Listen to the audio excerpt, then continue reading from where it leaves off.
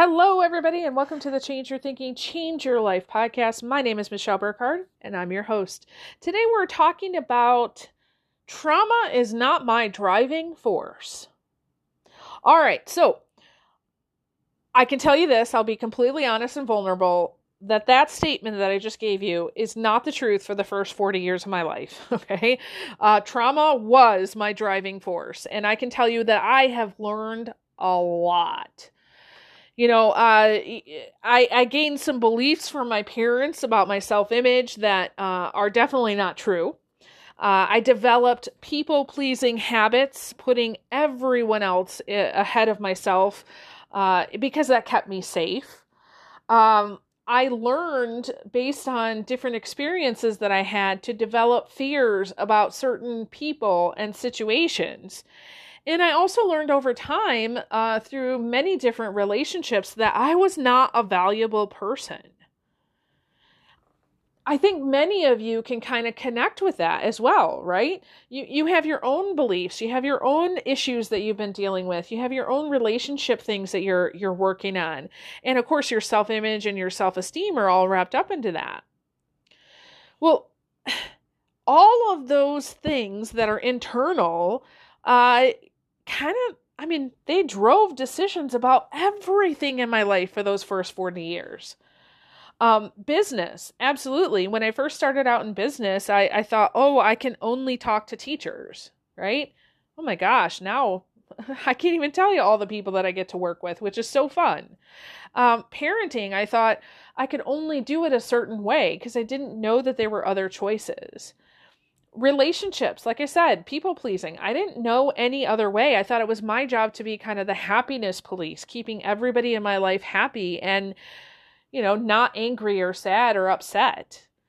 Health. I can't tell you how many times a doctor or my parents have told me I'm going to get this kind of sick or that kind of sick because it's genetic. I mean, even finances. The only thing I knew about finances growing up is that, you needed money and we didn't have it. But nobody ever taught me anything about finances. And of course, just that general idea of service to others over myself. So I always sacrifice, right? And, there was some abuse and neglect and poverty as a kid that informed, so many of my decisions. So I'll give you some examples. Teaching. I went into the teaching field. Honestly, I'll be honest. I went to Central Michigan University, CMU, go Chips, fire up Chips. I went there because it was a party school and I just wanted to get out. It's like, get me out of here. And I chose teaching because I thought that would be really easy. I was really good in school, so why not be a teacher, right? But my teaching career back then, 20 years ago, completely different than now. I'm actually teaching way more now outside of a classroom than I ever did back then. Okay? It looks very different. I remember thinking when I met my husband, well, not when I met him, but when we started dating and we knew we were going to get married, I remember thinking once, maybe I shouldn't get married to this guy. Maybe he's like the first real kind of serious boyfriend I had. Maybe I shouldn't. Maybe I should wait and just see. And I remember thinking, oh no, we can't do that because I need somebody to kind of save me. I need somebody to scoop me up and say, yes, here, you can be a part of a family that's kind of intact and we can work on this thing together, right? That really wasn't my choice in the moment. I was just trying to be saved. And I remember when I became a parent, I didn't know how to be a good mom. I really didn't. So I decided to go back to school, get my master's in early childhood. That really, really did help. However, I also really listened to my mother-in-law. And she had this kind of insidious way of saying, like, oh, don't you think you should do X, Y, and Z? And the tone, you're like, oh, yeah, okay, yeah, I can do that. But it was never like I made that choice. I just followed whatever she said, right? Again, my people pleasing came into play. And then, spending money versus investing. I remember in college, I was making money for the first time. I was working full time and going to school full time for many years. And I only gave myself like a $10 allowance every week just because I knew from my childhood, we don't have money. And so I didn't know what to do with money. So I ended up at one point having thousands and thousands of dollars. And I was like, oh, look at that. We've got money. But I wasn't really spending it. I didn't understand.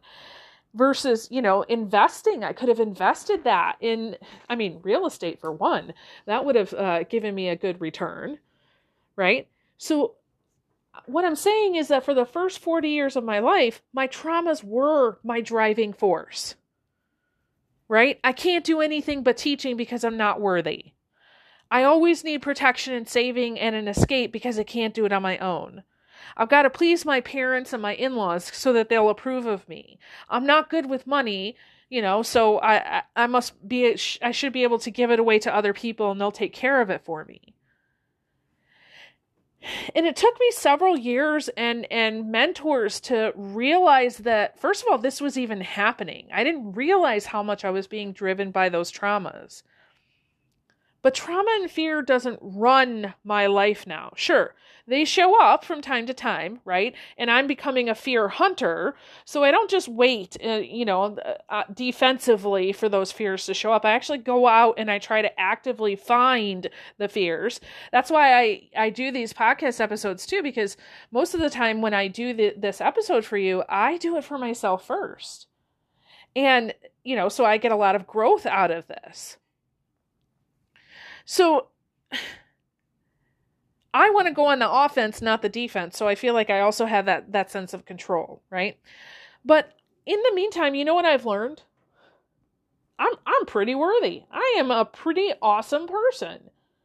And I say that with all humility. I don't bring ego or arrogance into this, but I look at myself and I'm like, you know what? Gosh darn it, you're a pretty good lady.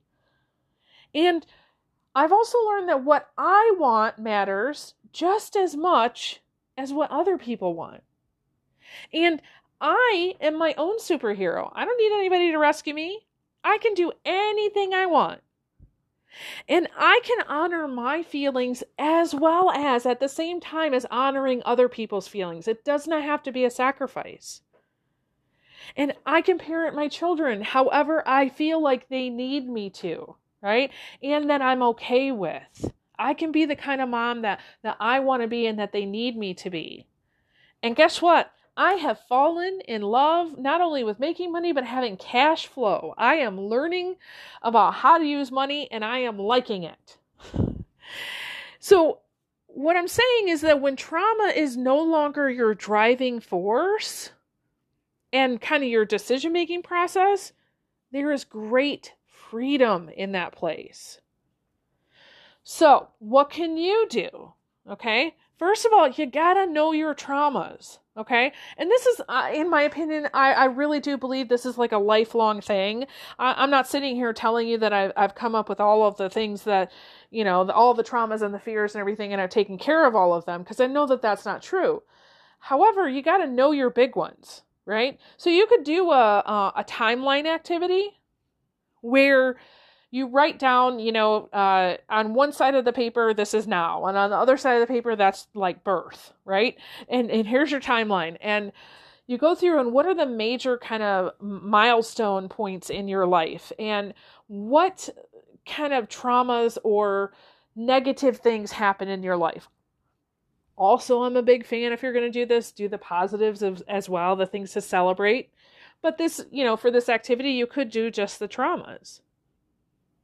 And ask yourself, how did whatever that thing is that you put on there, how did that influence your choices? Right? So, you could look at, maybe you had something that happened to you when you were 10. How did that influence your choices at 20, 30, 40? How is that influencing your choices now? Okay. And then, ask yourself, what do you want instead? So maybe you find, oh my gosh, my parents never taught me about money, right? Oh, that makes so much sense why I'm not making any more money, why I don't know what to do with money. What do you want instead? Maybe you, like me, say, hey, what is money? Maybe you can take a class that tells you more about money. Okay? And then set very small, keep it super simple steps. Okay. So if it is you want to learn money, okay, maybe get on social media and ask your friends who's read a good book about money, or who has a good class on money, or go to your local library, or just, Google a bunch of stuff. But you don't have to let your traumas and your stressors and your fears run your life. You can have control over all of these things too. First of all, you have to know what they are. And then you have to ask, how has this influenced me? How is it showing up right now? And what do you want instead? And then create a little teeny tiny action step from that and focus on that every single day. Okay? I promise you there is great freedom in this.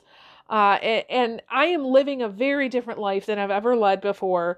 And I'm just so happy with where I'm at. I've got a long way to go, and it's an exciting adventure to be able to do that. But it definitely is one more of freedom and peace than I've ever had before. And I want that for you too. So if you're feeling courageous and brave and want to embark on that journey, please do the activity, because I think it would be really insightful for you. Okay? Awesome. Hey, thank you so much for joining us today. I really appreciate you. And with that, I release you into the wild. Go forth and prosper. Have an amazing day, and we'll catch you next time. All right. Bye-bye.